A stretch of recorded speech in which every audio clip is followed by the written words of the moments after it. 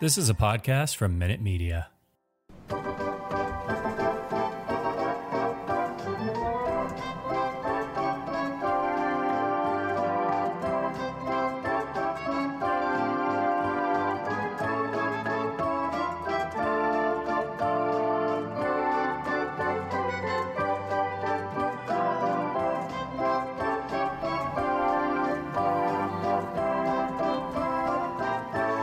Welcome, Red Sox fans. Here are the Bastards of Boston baseball.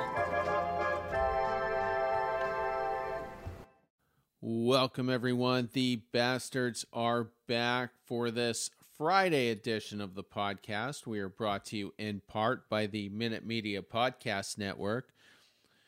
The Red Sox just wrapped up a 4-game set against the Cleveland Guardians, splitting the series 2-2. They are currently still last place in the American League East with a perfect 500 record, 50-50. They are 3.5 games out of the final wild card spot. Quick disclaimer, as always, for any first-time listeners, this is not a Homer podcast. We call it how we see it. When the Red Sox are dominating, we will celebrate that. When they are getting destroyed, we will be critical and at times savagely blunt. If you are easily offended, press the stop button immediately. But for those who embrace it, let's get rolling. I am Terry Cushman, coming to you from Myrtle Beach, South Carolina, by way of Windham, Maine. You can find me on Twitter at CushmanMLB. You can find the podcast account at Bastards_Boston. Joining us tonight from the mile-high city of Denver, by way of Quincy, Massachusetts, Andrew Dwan. Andrew? Sox are back. No, we're 1-0 since the Yankees have traded for Andrew Benintendi. So I think we found the magic formula and we are back. Did Benintendi start tonight? He did and struck out his first at bat. Okay. Three pitches. Did he get a hit at all? Just that's the last I saw of it. They only scored one run. They only needed one run, but against the Royals, that was kind of weird. They only had 2 hits. One was the walk-off home run by Aaron Judge. Okay. Also joining us, as you just heard, from the nation's capital by way of Newport, Rhode Island, Job. How we doing, gentlemen? The Red Sox are not back. Let's disclaimer. I know Andrew was joking, but for anybody who does not value sarcasm, I'm going to put it right there, plain as day, the Red Sox are not back. This is not going to be one of those shows where everything is sunshine and rainbows. Terry, I forget the exact language of our disclaimer, but it's something like, we're not a Homer podcast and shut it off right now if you don't like listening to criticism. Yeah. Shut it off right now if you don't like listening to criticism. Don't care that we split the series. Extreme negativity inbound. I would be more excited if we split against the division, which we've done once. I think we've lost 14 times, but the 2 losses we had, especially the second loss, which took place in Game 3, was pretty ugly. We'll be getting into that later on. Maybe there could be a little bit of trade talk this episode, but the bulk of it will be in tomorrow's episode for Deep Dive. So tons of that. Last year on our final Deep Dive show, I think that was a day or two before the deadline, we recorded the whole show, and then 5 minutes after the show ended, that's when Schwarber came to the Red Sox, so we had to start over. But I don't think there will be history repeating itself tonight, since we're still a handful of days out. I think August 2nd is what, Tuesday? Let's see. It is. It is. Yes, Tuesday. So we'll also probably do a special trade deadline reaction show that night. Any of the hosts that want to come on, Job has already said he will be available. So we'll cover everything in depth. But the series was a split. So in that case, we will start on the studs side of things. Although I did caution before we came on, we'll probably spend more time on the duds side. But officially starting with our studs. Job, you're in the leadoff spot. Go ahead. Who is your stud for the Guardian series? Well, this is reluctant because no one on this team deserves a stud nod at any point over the last 10 days. But I'm going to go with Cutter Crawford. Cutter Crawford threw 5 2/3 innings, gave up 1 run on 3 hits, no walks. He did only strike out 2, but he was very effective when he needed to be. And the Red Sox really needed that from Cutter Crawford because the team is hanging by a thread, if not already gone. And Cutter Crawford all of a sudden has become one of your more reliable starters, and no one would have thought that when he was giving up 10 runs in Detroit in April out of the bullpen. So some of his numbers as we look at the last couple of games, he did get beat up in Tampa on the 14th.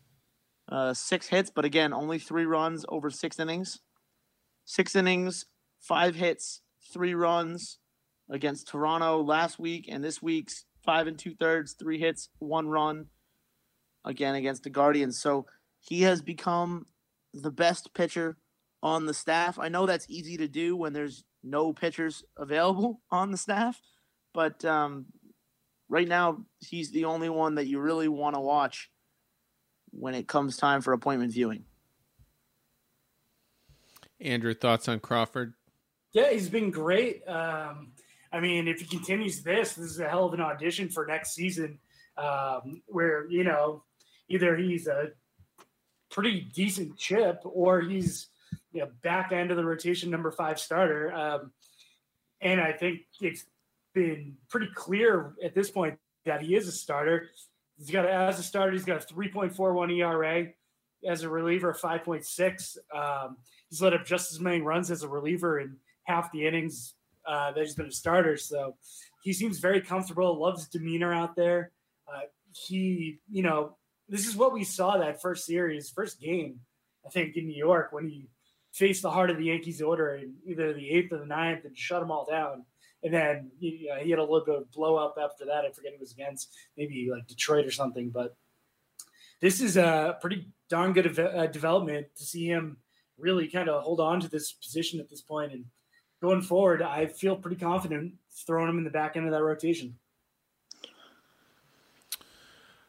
I like watching Cutter Crawford. I think it was a week or two ago, maybe a week and a half actually, when I think Pivetta was getting knocked around. I'm like, well, who's our ace now? And everybody, the most popular answer was Cutter Crawford. And he's been the most consistent guy over a month, as you guys have said. My only concern with him is if the strikeouts tend to drop, that's been a sign this season that other lineups are figuring you out, and typically they do go on a rough stretch. We saw it with Whitlock earlier on. His strikeouts just plummeted. It happened with Pivetta before he went through his rough stretch. He had a nice start in game 1, so hopefully that could be a sign that he's figured out what his mechanical malfunctions were. But it's just something to bear watching, but Crawford has been a nice surprise. I expected almost nothing out of him. We saw him in 1 or 2 starts last year. Nothing about him really stood out to me as a guy who could hold down a permanent spot in a Red Sox rotation on a team that should be competitive. So, again, pleasant surprise, and hopefully it continues. Job, you had some thoughts? Yeah, I wanted to ask you both a question because I think that this has been on my mind for the last couple of games, but especially after tonight's game. how much better would you feel about this team, and specifically the general manager of this team, if these numbers over the last 3 starts were not Cutter Crawford, but they were coming from Brian Bayo?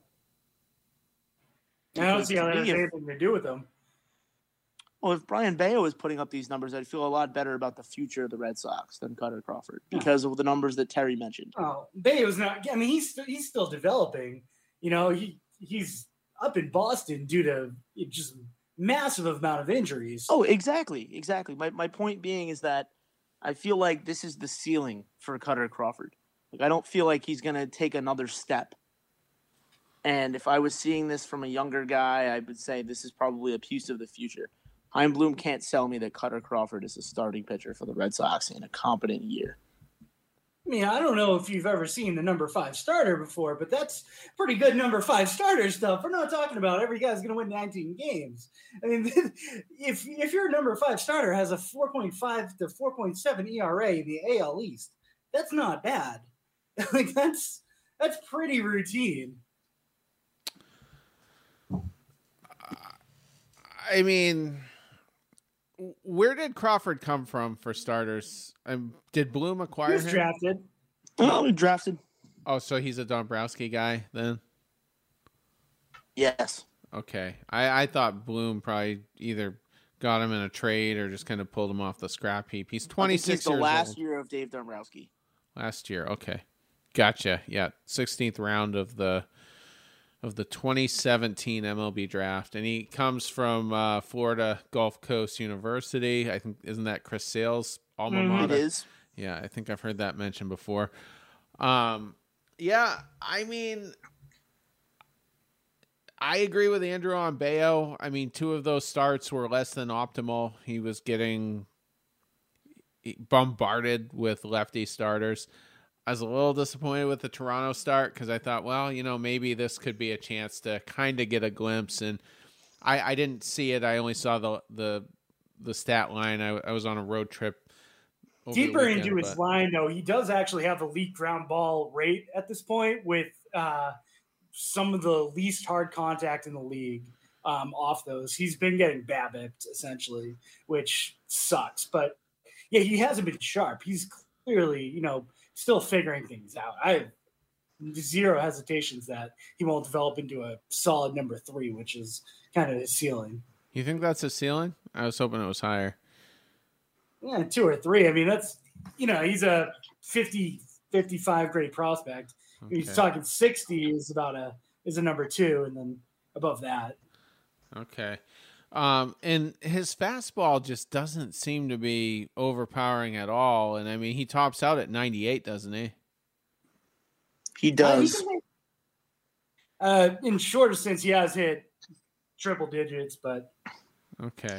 Well, I would say 98 is nothing to slouch at if it has movement. But exactly. Kind of flat. It just doesn't. Yeah, it just didn't seem that overpowering to me. Pedro never really hit triple digits, and he was a monster. So, that's kind of, I was hoping he would be able to, kind of shove. His slider and changeup need to develop more. That's gonna be his bread and butter. Those 2 pitches. Okay, all right, and back to Crawford. It's a pleasant surprise every now and then. You get a guy like that just comes in with expectations that aren't high, and they make the most of it. And I think that's kind of what we're hoping for here.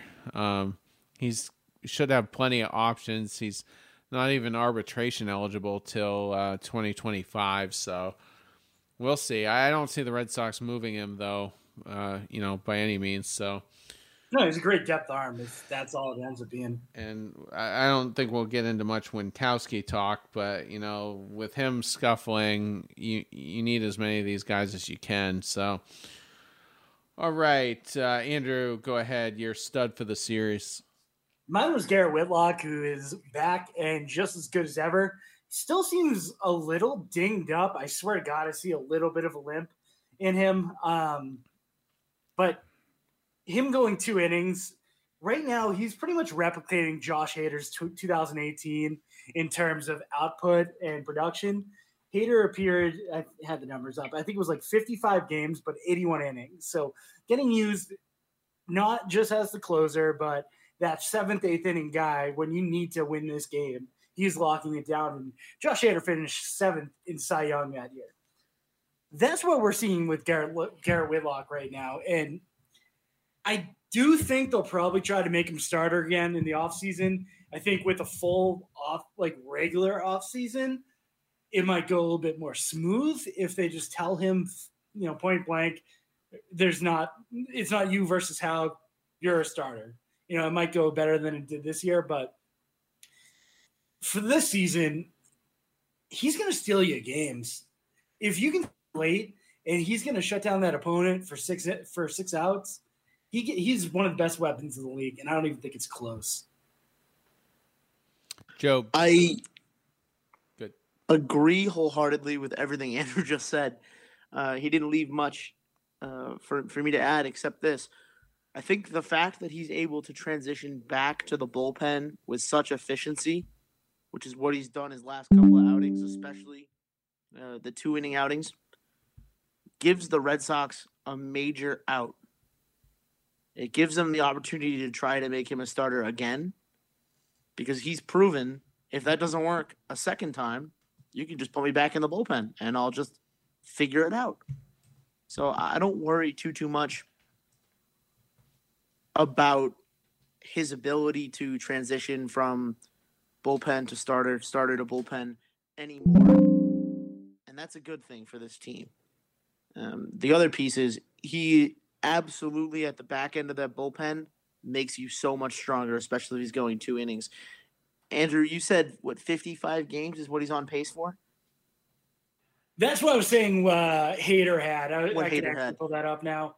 In 2018, 55 games, 81 in the 3rd inning. So the multi-use, on, about a third of the time. That is probably the right number for Whitlock, considering, Tommy John, his usage, ramping it back up. And I don't know how many innings he's thrown to this point, in all honesty, but I would imagine it's probably about 100 innings, right? Between starting and the bullpen, maybe 80 innings. I don't want him pitching too much more than that. At where he's at in his career, they did give him starter money, and they signed him to a long-term deal. So I'm very happy with Garrett Whitlock. It's good to see him back. And the back end of the bullpen looks so much stronger with him back there. If you had him and John Schreiber together, with the season that they're both having, it's almost like if we had left him in the bullpen the entire time, the way that this crew said they should, this team might still really be in the hunt for something. One more quick point on that contract. The most expensive he gets is in 2028, his final year. That's only 10.5. So that's cheap. Even if he just turns into a reliever, you're looking in 2023, 1.25, 3.5, 5.5, 7.5, 8.25. That's not even setup man money at this point. So he's he's already better than as long all as he, guys. If he's never more than this 2-inning weapon out of the bullpen, which again, invaluable, well worth the money. It's an absolute steal. Wasn't Madison Bumgarner on a ridiculously cheap contract?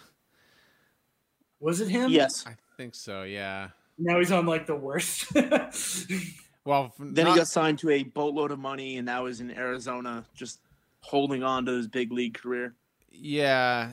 I mean, his current contract's good for him, but I mean, it's bad for the team. I'm just, for the heck of it, I'm pulling it up right now. Let's see. When did he become a free agent? So it was after 2019. So I guess Whitlock's isn't quite as friendly because the last 3 years of Bumgarner's deal, he was getting basically $12 million a year for that. But if you go back to those World Series years, it doesn't have 2010 here. I thought he was on that team too. I think it was just 2012 and 14, right? Well, 2012, he basically got his second year of pre-arbitration pay. Yeah, so. He was on a 2010 team. Was he? Okay. Yeah. Baseball Reference doesn't have it listed. No, but if you scroll up, it has his rodeo championships on there. because that's how he got super screwed up in Colorado and like broke his body. Okay. Yeah, and then in 2014, the last of the 3 championships, he only made $3 3/4 million. So, yeah. So as far as Whitlock goes, I don't really care what his role is, as long as it's an effective one, as long as it's one he's comfortable with. For the rest of this year, that's the bullpen. We know this. It's kind of fun because he's really being utilized the same way as Tanner Houck.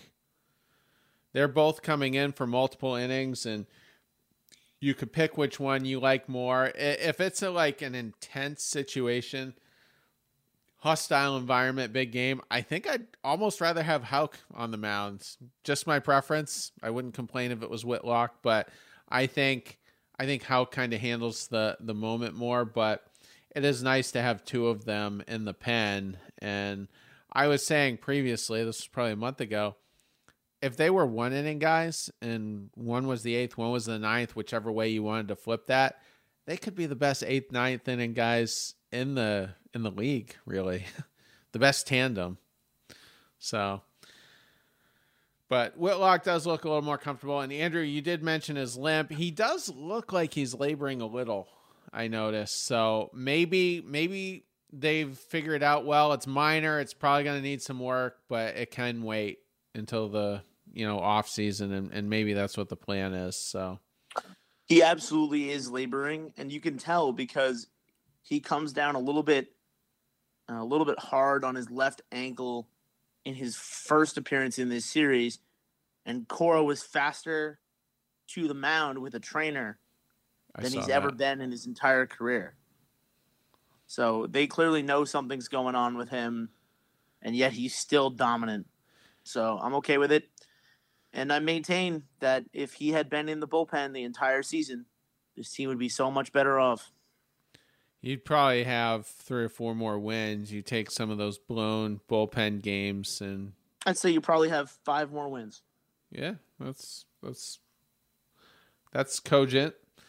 All right, so next on the docket, my stud for the series, Xander Bogaerts, basically single-handedly won this game tonight in the finale with a 3-run shot.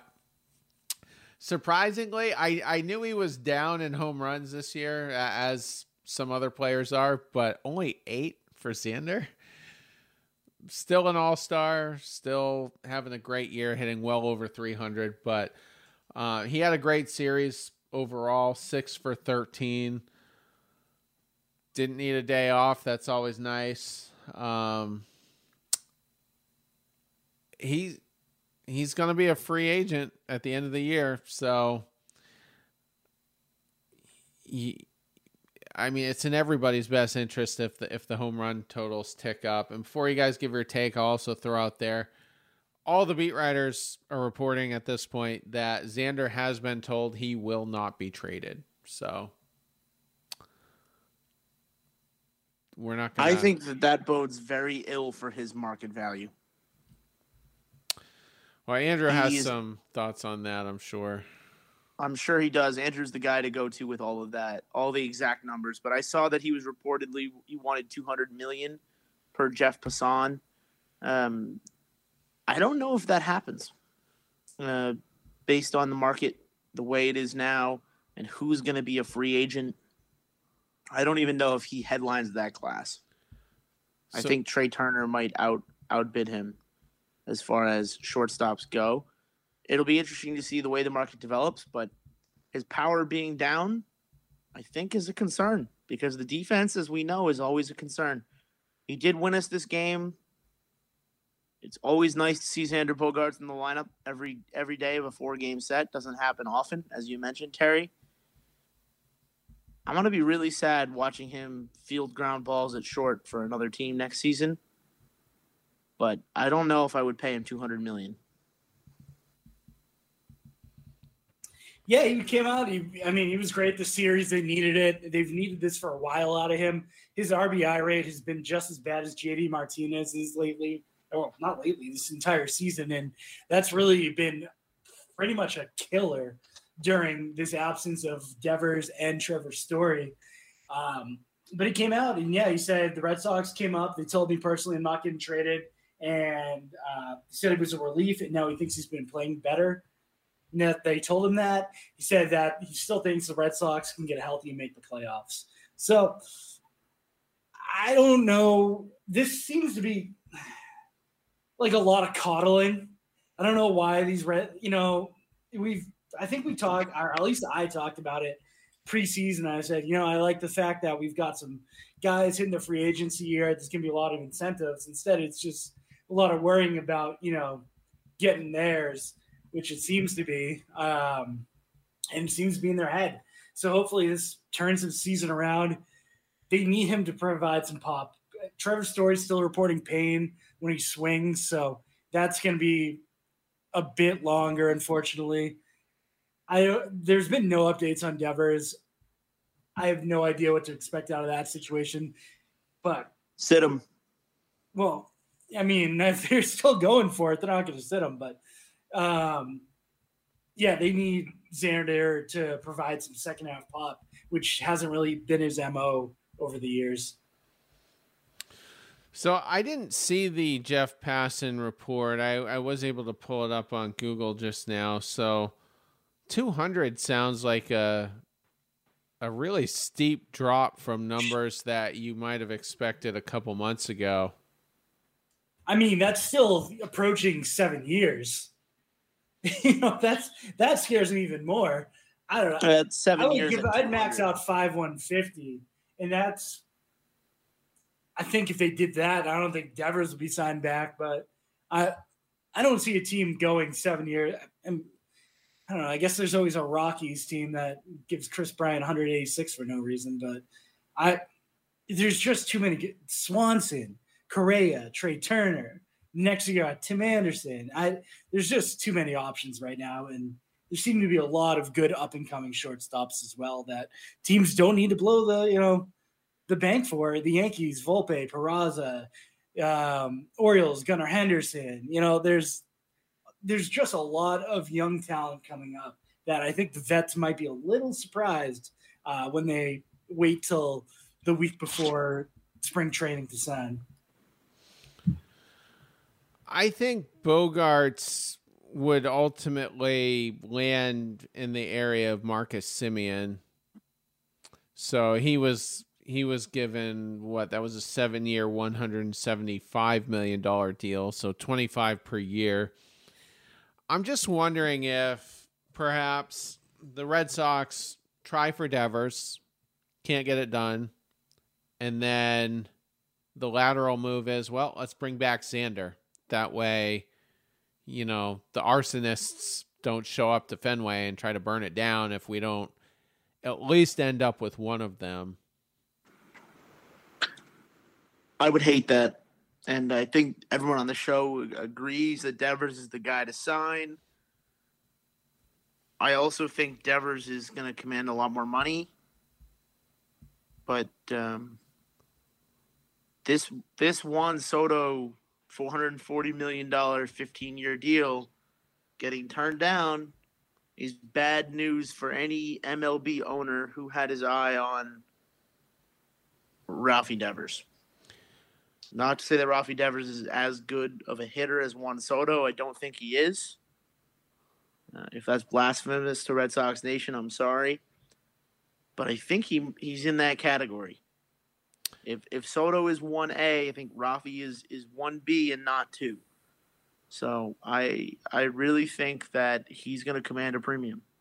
Real quick, Andrew, you mentioned no news on Devers. Alex Spear 7 hours ago said Devers is taking grounders and expected to return as soon as eligible. So that's good. That's encouraging. I was trying to see what grade of a hamstring strain that was, and I think they're 1 through 4, 1 obviously being the least serious. So I'm guessing he was probably just a grade 1. I don't even know that it was an actual sprain. I think it was just an uncomfortable. He was uncomfortable, and the Red Sox are thinking we can't push it because if we lose Devers for the stretch, then we're done. Well, he had already missed a couple of games because of it, and then they put him in, and he just couldn't quite. And it was his back before that. And before that, it was his back. Okay. But yeah, 13 years is not looking that good. Right. Especially after this Trout news. It's just like, God. I think have any of these 10 to 15-year deals worked? Right? None of these long-term deals so far have really panned out. Well, one has, and that's the Machado deal. He seems to be the outlier in all of them. He's only, 4 years into the 10-year deal, but he had a pretty bad knee injury 5 or 6 years ago, but he's actually had a pretty good health throughout his career. So Harper deal, not looking great. He's got the UCL issue, and then he broke his hand or something. He's got his thumb injury, and they can't take the pins out yet. So they're right. Gotcha. There's nothing. There's nothing he can do about that, right? That's not like a prep injury or him not being healthy, or he got drilled right on the hand. I mean, that's true. That's brutal. Seen that a lot. Yeah, we're going through that with Story right now, but it'll be interesting. But the fact that the 200 number is floating around out there, it almost just sounds rational to me. Maybe not so much for the Red Sox if that's not what they want, but he shouldn't have any problem getting 175 to 200 from a team that's looking. I think he might get 200 over 7 years from somebody. Yeah, I think it'll be somebody probably in the National League West. Yeah, it could be the Giants if they lose out on. If the Giants don't get Judge. But does Xander, who knows? Or they'll swoop in and get him, they'll get ahead of the game while people are looking at Correa and just try to get it done early. But it's either going to be that or he's going to be the consolation prize. So, all right, let's see some honorable mentions. Alex Verdugo, 5 for 16, and the notable thing about that is he's hitting up towards the top of the order and seems to be carrying his production up there. That's been an issue, at least in 2021. Christian Vasquez, a possible trade deadline if we really fall into the toilet. 5 for 15, had a very good series. Going down the list now, Bobby Dahlbeck. A lot of us aren't Bobby Dahlbeck fans, but 3 for 13. Almost got us the win in Game 3 with 2 home runs, drove in 5. Had a big game there. Any thoughts on the offense there? Well, there's no one... Oh, go ahead, Andrew. I was going to say that if they can get Devers and Story back and Vasquez and Verdugo are, doing what they're doing and they continue that, they got 7, they're 7 deep. And maybe Bobby's turning his I don't give a shit about anything till August thing around right now. If he's doing that, because he's actually been – his numbers over the last, handful of games has been pretty darn good. I don't know. It's a very formidable offense with whatever they can do, and the bullpen kind of not looking terrible in the back end. It's actually upsetting me, the potential of this lineup if everybody's healthy, because they haven't been healthy since the start of July. And it's almost like I feel like this is what's supposed to happen to the Yankees. This is what we laugh at the Yankees for every year. And it's coming our way now, and I hate it because Andrew's right. This team could be 1 through 7 deep, and instead they're trotting out 4 big leaguers every game, and 5 other guys. And Terry, you mentioned in your honorable mentions the only big leaguers on the roster. Like, there's no one else that you could give an honorable mention to because they're not major league caliber players. So it's almost like right now we just need to play 500 baseball until everybody gets back and hopefully bolster this team a little bit. Maybe we have a shot. I'm not sold that we can't make the wild card. I am sold that this is not a World Series team. But we'll get to that probably in our next episode. And Trevor Story, just so we cover it, no timetable on him, still experiencing discomfort in his hand. So he's probably, I'm going to say, multiple weeks out, 2 or 3 at the I think least. he'll move to the 30-day disabled list. There is no 30-day. No, it's either 15 or 60. Right. That's been a while. He won't move to the 60, but they'll probably keep him there for another 2 to 3 weeks. You're right, Terry. And if that's the case, there's a chance for Rob Refsnyder to play every day. Well, he's cooling off. I wasn't going to mention him in any of the dishonorables, but where is he? 1 for 9 on the series, so he's coming down to earth. That was a nice little run, but it was probably meant to be just a short run. But Kike didn't end up coming back after those rehab starts. So, all right, honorable mentions as far as pitching goes. Nick Pivetta finally had a pretty good outing. 5 2/3, gave up 7 hits, which is pretty standard for him anyway. 1 earned run, did walk 3, so if there's anything to bear watching, it's his walk rate. Struck out 6. Going further down the list, Jake Diekman had a couple of good outings, didn't let up a run. It was 2 1/3 innings pitched over the 2 outings. Had a strikeout in each appearance. And we could throw Schreiber in there if you want, but it's a little discouraging to me that he gave up the dinger to Josh Naylor. But any thoughts on the honorable mentions? Schreiber did not get charged with that. That was Tanner Houck. Oh, that was Houck? Yeah, Schreiber let up a couple doubles, but my that was bad. in the midst That of was Houck. the hat trick for Franchi. You're right. Yeah, the error kind of played a part in that. Yeah. Because, the runner ended up going to second. My bad. Got my stud relievers mixed up. But anyway, thoughts on the pitching? It's been pretty good, considering how everyone is hurt and the fact that we're limping through it. I mean, we talked about 2 pitchers on the stud side, and then in the honorable mentions section, you mentioned another 2. Hard to hate that. This is entirely on the offense. And this team was supposedly built to mash its way. And with all these injuries, they're unable to score. Very, very frustrated with the performances from Nate Eovaldi, but we'll get to that on the other end.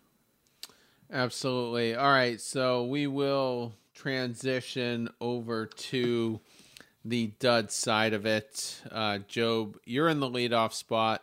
Who is your dud for the Guardians series? Well, my dud for this series was my dud in April, was my dud in May, was my dud for half of June. And that's Chaim Bloom. He's been my dud for almost 2 seasons now.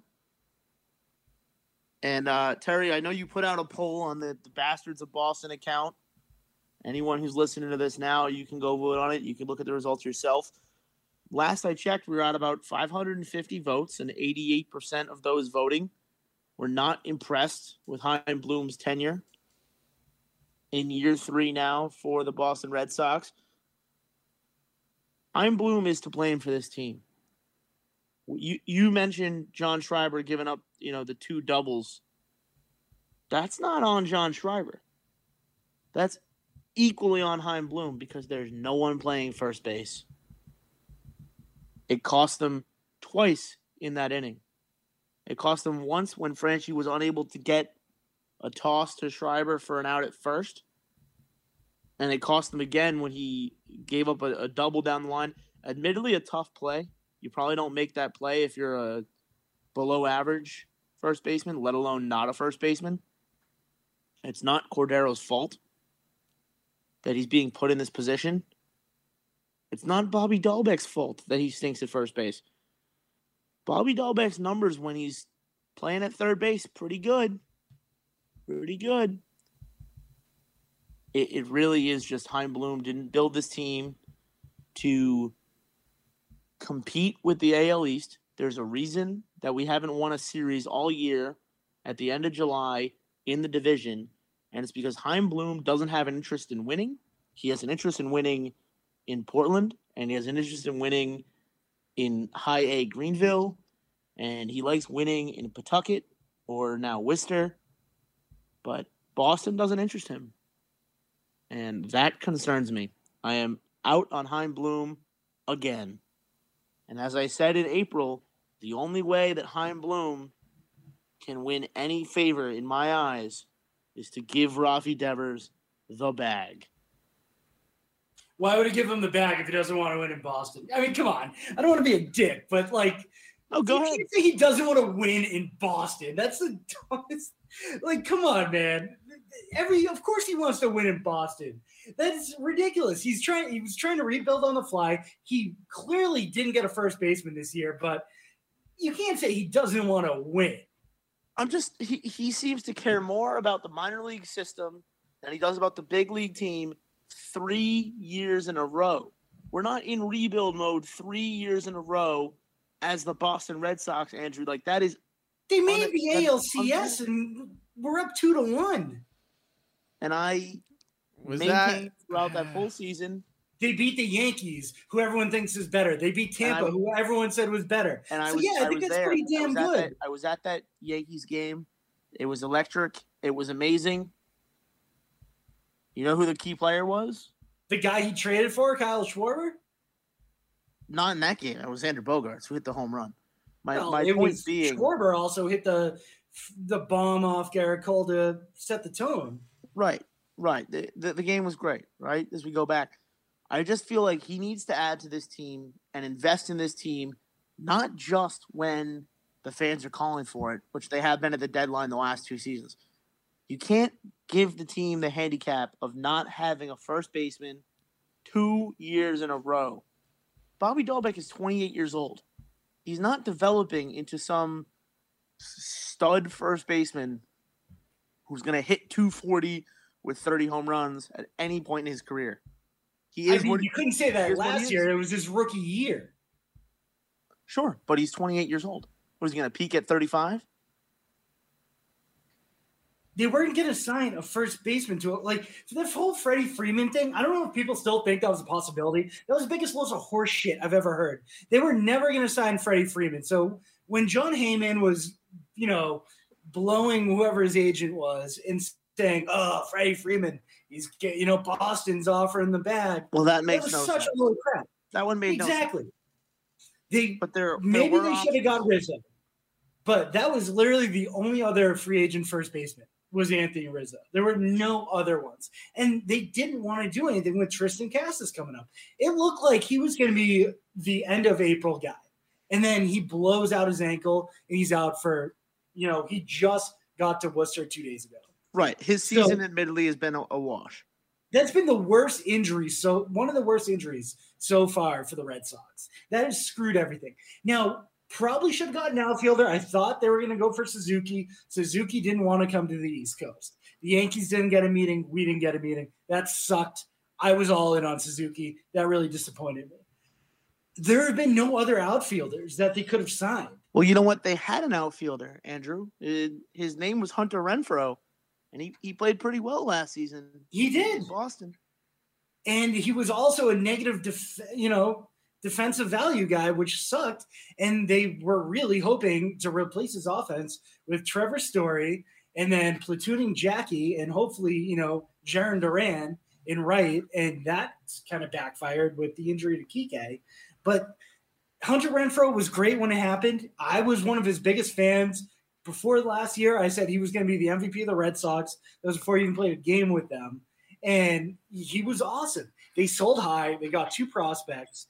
And, Jackie's been pretty darn good defensively. He's saved them routinely. And getting better defensively was their entire MO this offseason. And it hasn't worked. Rodriguez literally went to a brand new GM and said, get me a shortstop and people that can play defense.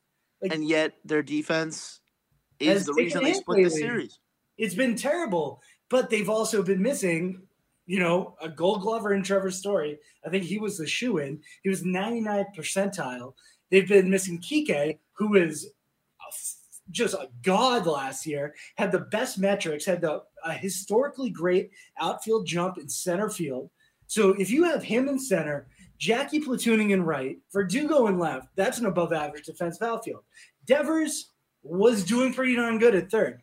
Their defense actually looked pretty freaking good at the beginning of the first, I would say 40% of the season. And, yeah, it's gone to shit. And you got Jaron Duran who can't field. You got right. All the prospects that Chaim Bloom loves so much can't field, and they clearly can't hit. Well, Jeter Downs has been a pretty good fielder. I'm not going to say that. Right. He's been good. And we haven't really seen many prospects that Chaim Bloom has acquired. All right, guys. So Job referenced a poll that I did earlier. 88% of the participants of that poll disapprove of the job Chaim Bloom has done so far this year.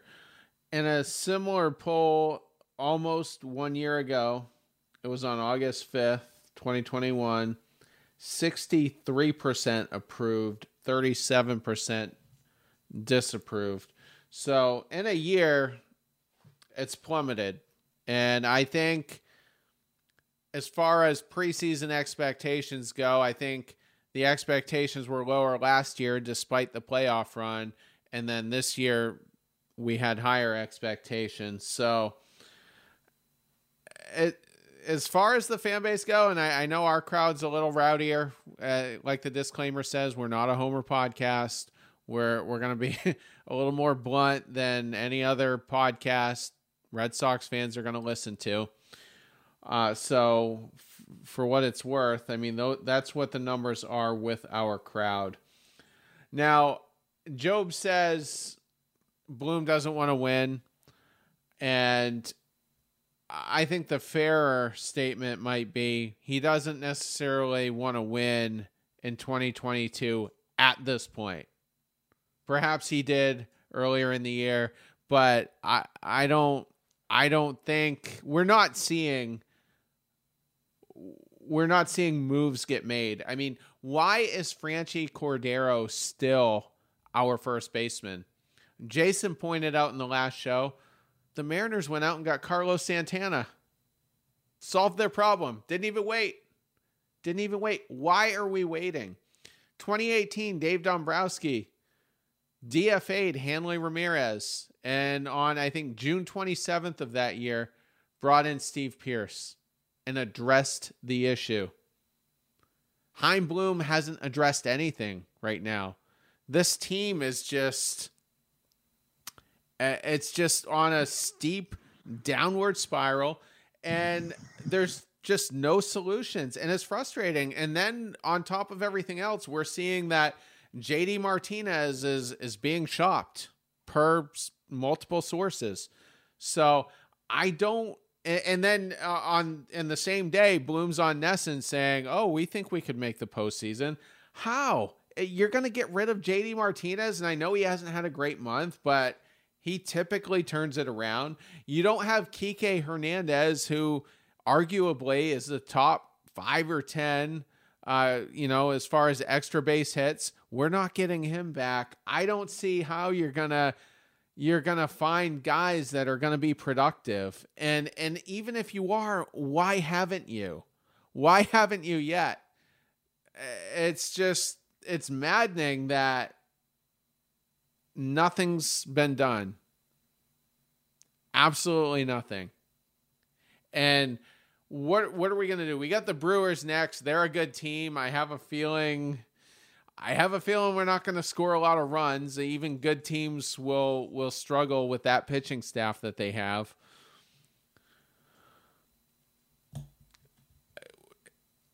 He's not been proactive, and I think all the criticism he's gotten this year is fair.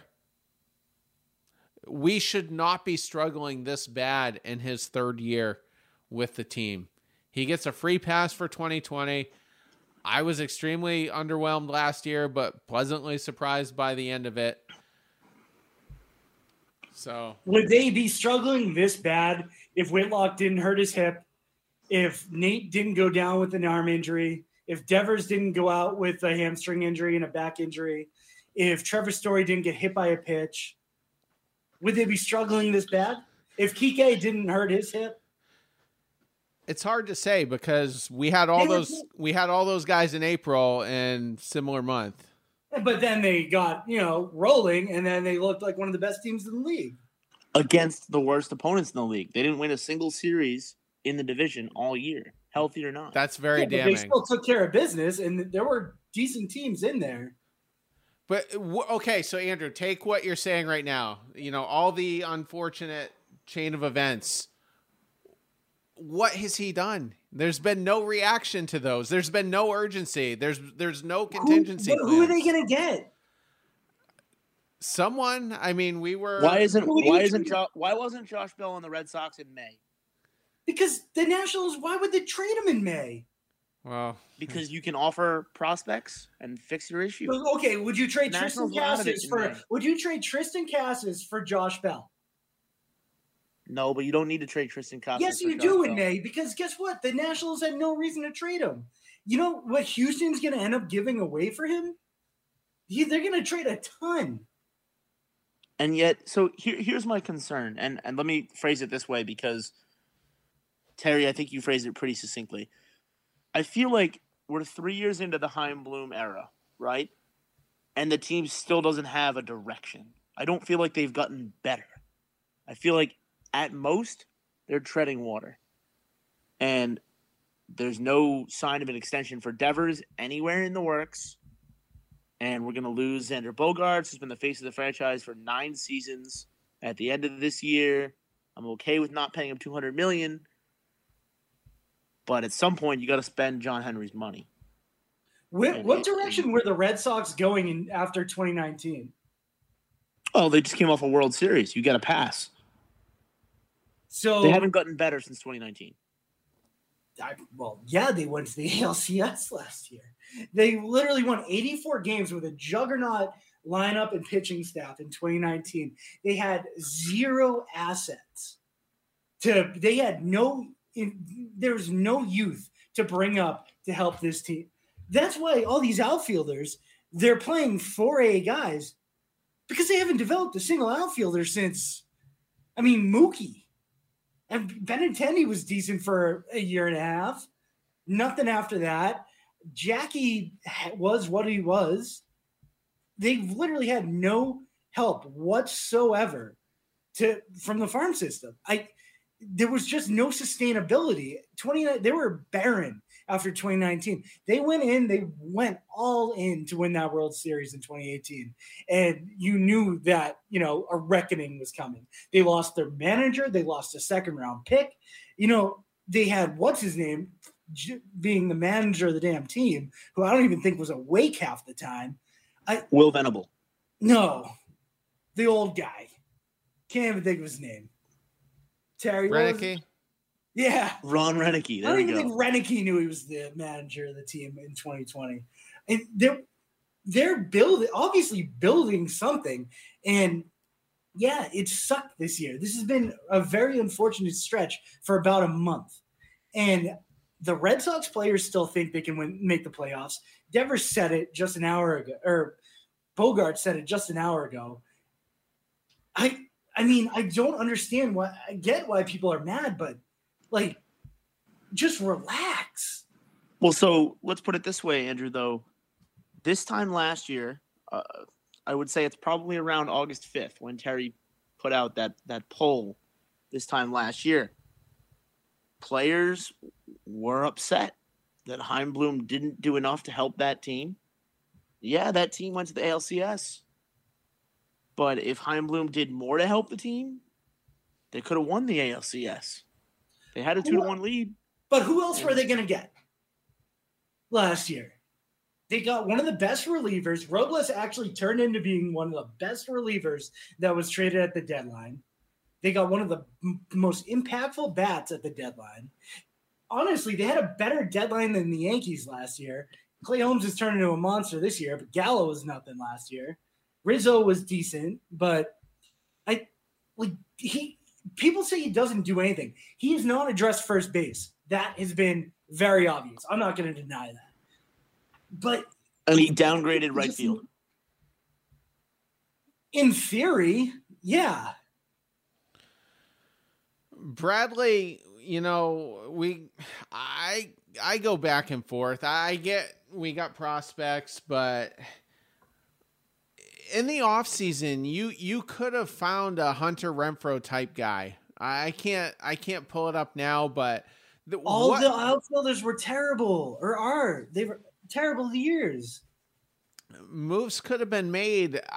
Just to go into the season with Jackie Bradley projected as an everyday guy was incredibly reckless. And first base, I put out a tweet last night, and Andrew, you and I played patty cakes on it. It's typically pretty easy to come up with a solution at first base. A few names I've just pulled off the list right now. You could call up the Marlins. Jesus Aguilar would be adequate at first base. Garrett Cooper would be adequate at first base. I didn't have a chance to pull up Hunter Dozier's contract situation with the Royals, but perhaps something could get done there. If you want to go outfield, same with David Peralta. I don't know what his long-term status is with the Diamondbacks, but perhaps that's a name. Ian Happ. He's gonna move this week. Okay. All right. So he's out there. I think the floodgates have opened. I think teams are starting to sell. I think we've seen that. We saw Benintendi move. We saw the Mets make some, lower grade trades tonight with the Reds. I think we're starting to see it. I don't think there was any incentive for any teams to trade before the All-Star break, because now you have so many more teams involved with all these extra wild card spots. You can name the price. The Marlins pulled a fast one on everyone and got it done early. I think the writing was on the wall for the Red Sox. And when you talk about, well, we were good in May and whatever, those weren't against the division. Like, the writing was on the wall. July was going to be a tough month, and Bloom should have been on it, and he wasn't. And the month's about to end on Sunday, and then on Tuesday you got at the 4 p.m. trade deadline. It's fair on to Tuesday question. I expect Chaim Bloom to do two things. One, I expect him to add 3 to 4 prospects that the average fan listening to the show has never heard of, that Andrew probably knows, because Andrew is a prospects guy, admittedly, and they're probably going to help this team in 2025. And he's going to hurt the 2022 Boston Red Sox. And the product is already dreadful. I am frustrated with the fact that we're in the basement in the American League East, and everyone else in the division seems to have a brighter future than we do.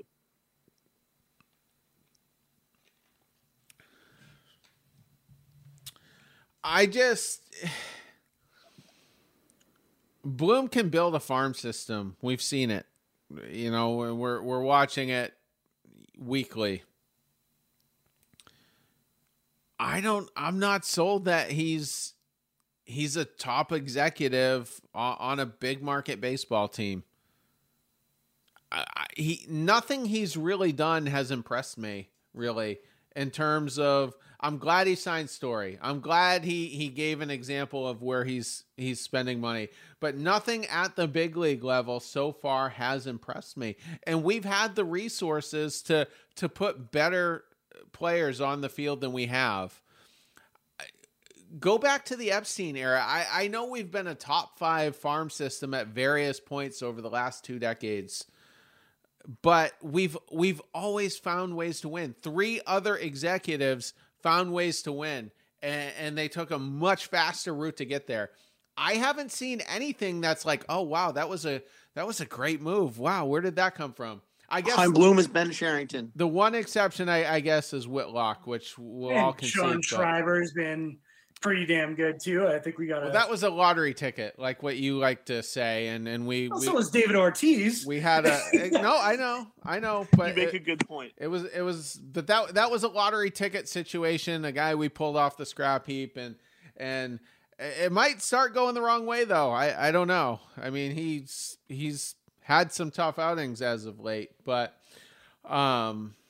Schreiber, I was talking about, just for the record. But I don't know. And here's my fear. Look at the Dodgers. I think a lot of people would probably rank Andrew Friedman in the top 5. He comes from Tampa, just like Chaim Bloom. He had the benefit of rebuilding his team while his division was insanely weak. That's why the Dodgers haven't lost the division in forever. But they've spent all that time rebuilding it, developing players, putting them on the field, and they have a World Series with an asterisk next to it. And there's nothing about the Dodgers right now that have World Series written all over them for. I mean, perhaps maybe they make some moves, maybe they get hot, maybe they do make a run into the World Series this year. But nothing about them right now is really scaring me. And what I'm getting at here is we're taking this long road to get to the promised land that Chaim Bloom has envisioned in his mind. And who's to say when we finally get there, we're not just going to simply be the Dodgers and whiff every year and just not get it done. I would just rather have a balance of what we're familiar with, and then, a little bit of the farm building. Let me ask you, what are we familiar with then? If you look at since 2001, well, let's just call it that. What are we familiar with? We're familiar with winning. Yeah, being active in terms of putting good players on the field. We're familiar with, we've developed some hitting prospects, not so much pitching, but. And the way they developed and got all these prospects in the early 2000s is because they were able to game the system with the type A and type B free agents. They had 4 to 5 first and second round picks every single year because they could trade for scrub reliever, Joe Schmo and get a second round pick out of it every season. It was so much easier to build a team like that. And then, the Red Sox 03, 04, great. 05, 06, not that great. 07, great. You win the World Series or whatever, 07, 08. And then 9, 10, 11, 12, pretty bad. 13, great. All more fun to watch than this team. Was it more fun? Was it more fun when players were dropping dimes on other players? Managers were living in hotel rooms because they were having extramarital affairs. When there were players were getting shit-faced and eating chicken in the locker room. When John Lester got just, he turned into a whole different person. It just infiltrated by Lackey and Beckett, and Lackey had his public divorce from his wife that was battling cancer. Then let me tell you, they weren't exactly just rainbows and unicorns there. Well, they were the guys that would drop a million F-bombs when the ball got taken out of their hand, on the way back, and they walked back with their 5.4 ERAs. And I don't remember those guys. And let's remember, those teams had to get bailed out. Like the U.S. government would bail out like airlines and, the banks. Well, in 2012, they got bailed out. But 2007 World Series, 2008, probably the best season we've ever seen, but the Rays took us out in Game 7 of the World Series. 2009 was a great season. We whiffed against the Angels in the ALDS. It was almost looking like a surefire Yankees, Red Sox, ALCS, 2009. Didn't happen, but it was a good year. And then 2011, we were a juggernaut. That was the beer and chicken season you were alluding to. And then it wasn't so great for a little while. Ben Sherrington made some great moves in 2013 that got us that World Series. That's kind of what I thought Bloom would be able to do. I thought Bloom would be able to come in and identify some guys he could sign short term and possibly trade. I mean, that's what's so frustrating. They could have just signed guys this season and then shipped them off like Hunter Renfroe. Isn't that what they kind of did last year? The contract was 1-year friendly. deal for TK, 1-year deal with scrap heap for Renfroe. They kind of did the that offense was much better than I thought it would be last year, but the pitching's what did us in. The pitching was the most underwhelming. And then, Cherington then goes out and gets them in a world of trouble. Well, those contracts were short term. I don't think anybody would have foreseen. Those were 5-year deals. No, they were 3-year deals. Napoli and Victorino is what I meant. No, I'm talking, when he gets us into trouble the following year, when he signs. Oh, in 2015, yeah. I wasn't. Pablo and Hanley and Rusney Castillo. Well, here's the thing. I don't know that those were the guys Cherington really wanted. I think because Bill James was super active in the front office, and 2015 was the ground ball theory year. They went after all high ground ball guys: Wade Miley, Justin Masterson, Rick Porcello. I mean, and Lucchino was very active as well. I think that was his last year in that role. But I think if Cherington had more authority, I think it would have been a better team. I think Ben Cherington had the least amount of authority of any of these guys: Epstein, Dombrowski, Bloom. So we'll see what he does in Pittsburgh. I mean, as far as building a farm, I'd say Bloom's probably better, but there's just no balance. There's no balance. It's all been Tampa Bay type moves outside of Trevor Story, and we're not seeing anything right now. He's laying there like a dead fish, and he's talking about trading JD Martinez. So that frustrates me. Bloom would be the best farm director in baseball. Yeah, he's great at that. But I thought he was going to be so much better at pulling off these surprise moves that just blow everybody away at the major league level. And we haven't seen it yet. So maybe we will in the next few days. We're going to, again, in the next episode, be talking a lot of trade talk. But on to Milwaukee. Yes. All right. It's on to Milwaukee. After that intense dud, would you like to bring up your dud, Andrew? I don't even remember who it was. Duran. Okay, Jarren Duran has been terrible. 1 for 11. We need an outfielder. I also, you guys cut me off. Ian Happ was a name I kind of pulled off the Cubs. That sounds doable, I think, but Ian Happ would fit. I don't know what he's going to cost, but yeah, he'd be a good fit. Yeah. All right. Here's my dud for the series. Where are we at time-wise? We really...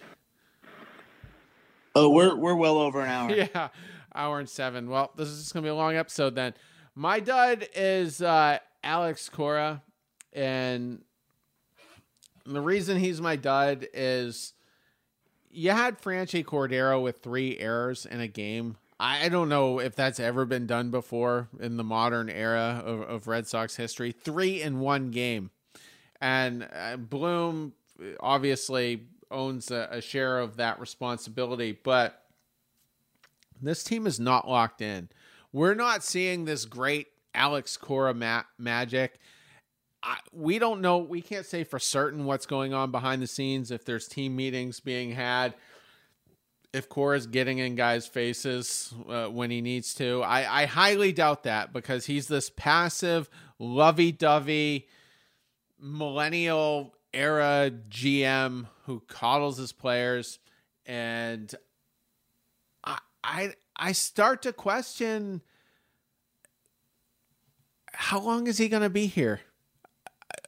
When does it stop making sense? I know Bloom has to give him some better players, but is Alex Cora really making the most of what he has? Is he keeping the guys in line?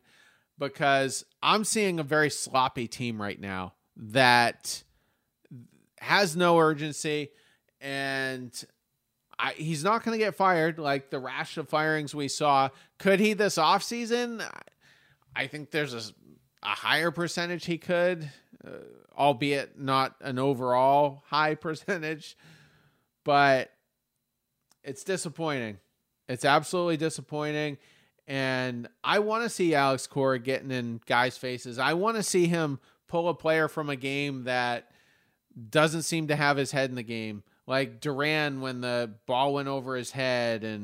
And I think Franchi should have come out of the game last night. I don't know who you would have put in there necessarily. I guess Ref Snyder could have played first. You would have put Vasquez at first and Plawecki behind the dish. Actually, did that happen? Where did Vasquez play in game 3? Or was that game 2? I don't have it up, but I believe he caught. Where was Plawecki? Oh, okay, no, yeah. So Vasquez would have went to first. Plawecki played game 2. My bad. So, but I wasn't a Cora guy as far as coming back. I just kind of wanted them to move on, but I'm just wondering. It just seems flat right now. It seems very stale as far as the Cora situation. And another thing too is Will Venable a strong second voice in that dugout? No. He's no Ron Renicky. He doesn't command the respect necessarily as a guy, like Renicky that had been around a while, who was probably great in that role. But yeah. So anyway, my thoughts on Cora, and I'll be quick because I know we're running pretty late here, but I think Alex Cora, I know he won't get fired. I don't think he'll get fired this offseason. He won't get fired midseason. I think that he might quit in the offseason. But there's only so much you can do given the crap you're working with.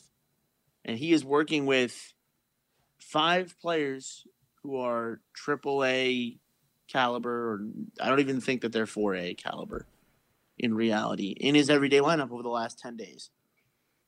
There's not so many buttons you can push when, you want a guy in the bullpen in Garrett Whitlock, but, your boss, Chaim Bloom, says, no, he's got to be in the starting rotation.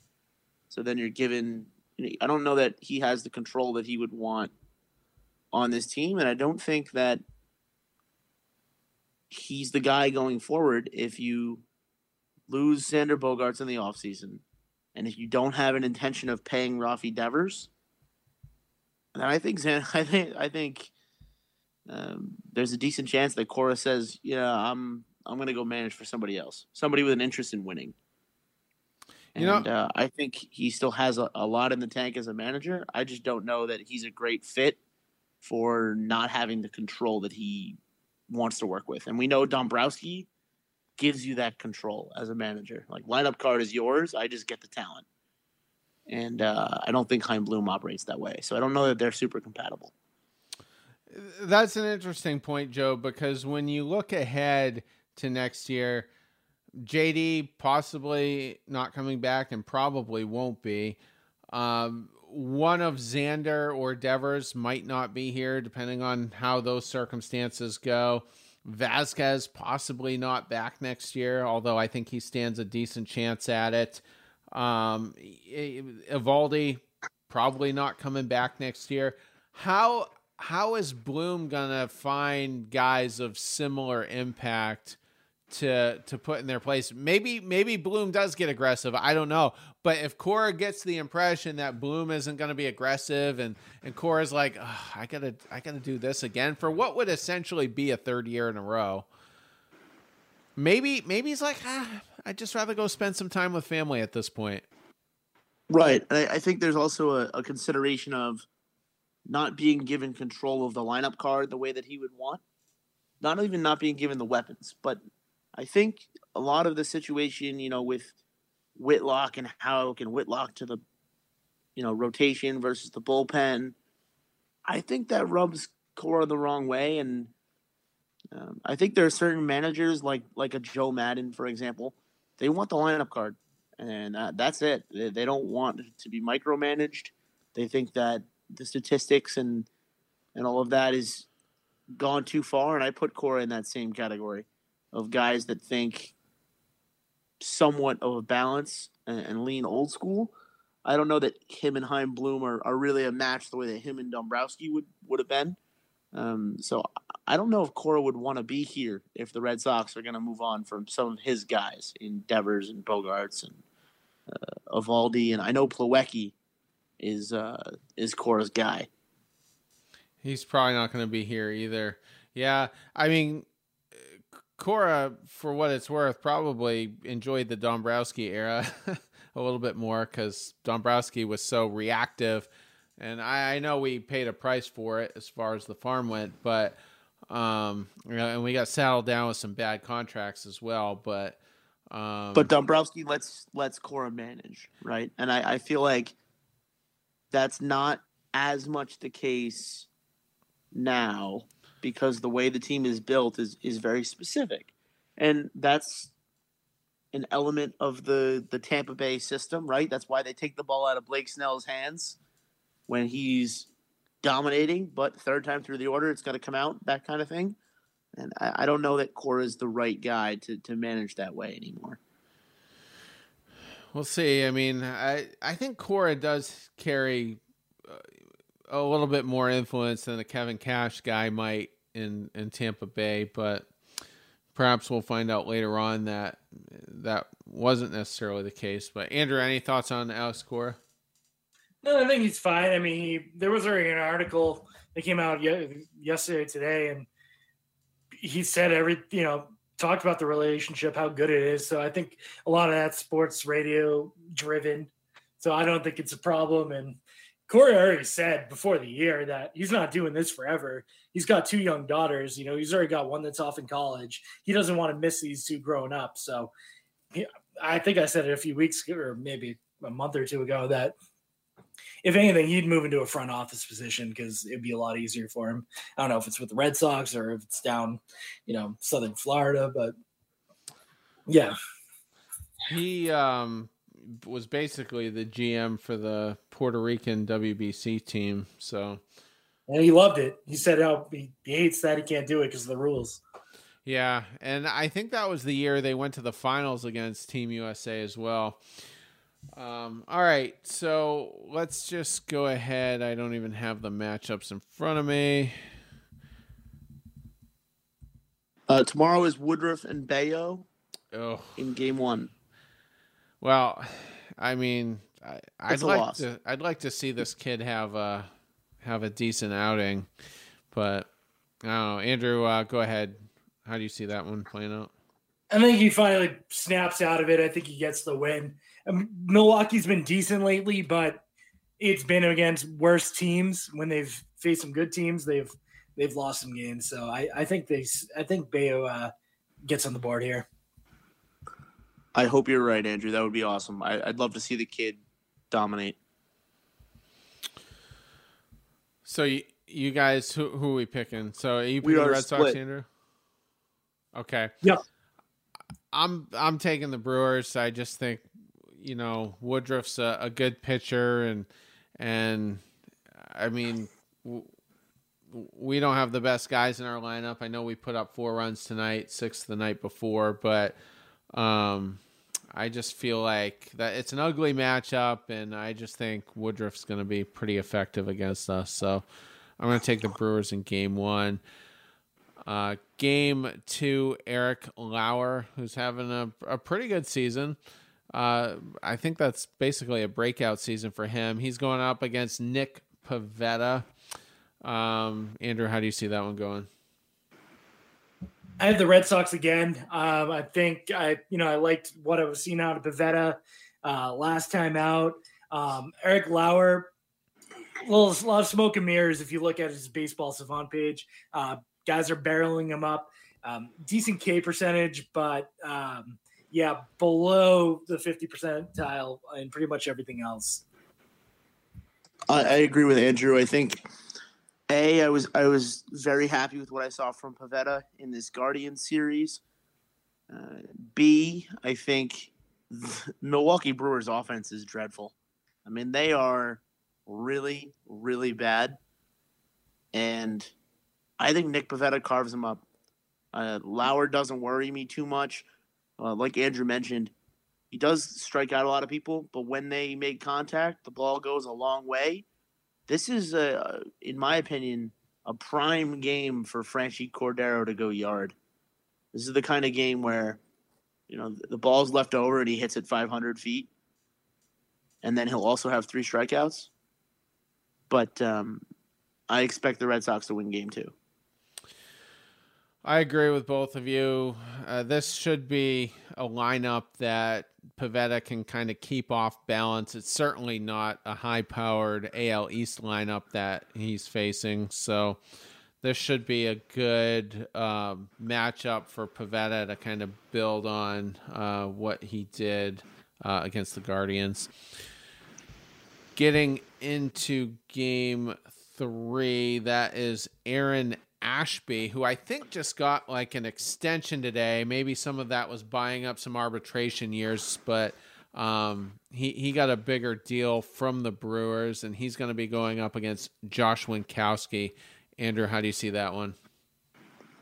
That one I got for Milwaukee. Winkowski's stuff doesn't play as well as a starter as it does a reliever, when in the past he's been hitting 99 as a reliever. He's just not the same guy. I don't think he's long for a starter. I think once Hill and Waka get back, I think he's in the bullpen. I'm flip-flopping on this one. I'm going the other direction. I think Winkowski gives you probably only 4 innings, maybe 4 1/3. It gets into the 5th inning. But I think the Red Sox lineup can do some damage in the 3rd game of this set. And I really don't want the season to end. So this is as much an emotional plea for a series win before the deadline as it is any analysis there. I also, if my math is right, this is the game that Rafi Devers is eligible to come back off the injured list.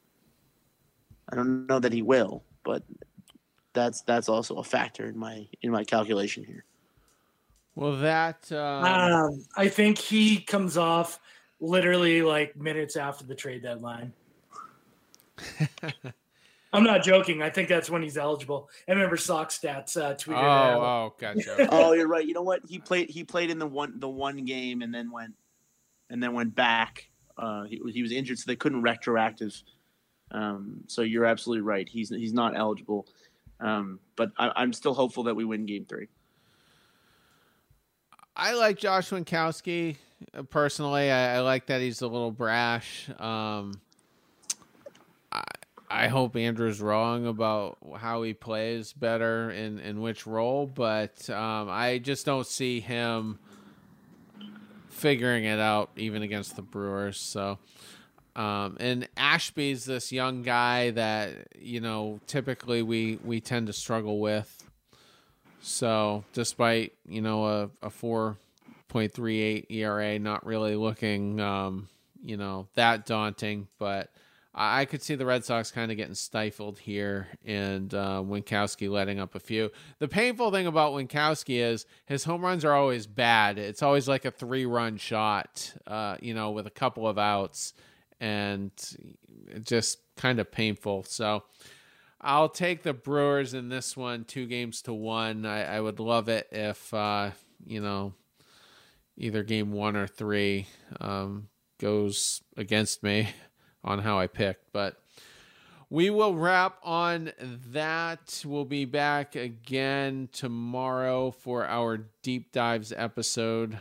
I hate the fact that those sometimes get released on Saturday, but if the series ends on a Thursday, that's unfortunately how it goes. So if you're having a weekend road trip, take us with you. We'll be talking nothing but trade talk.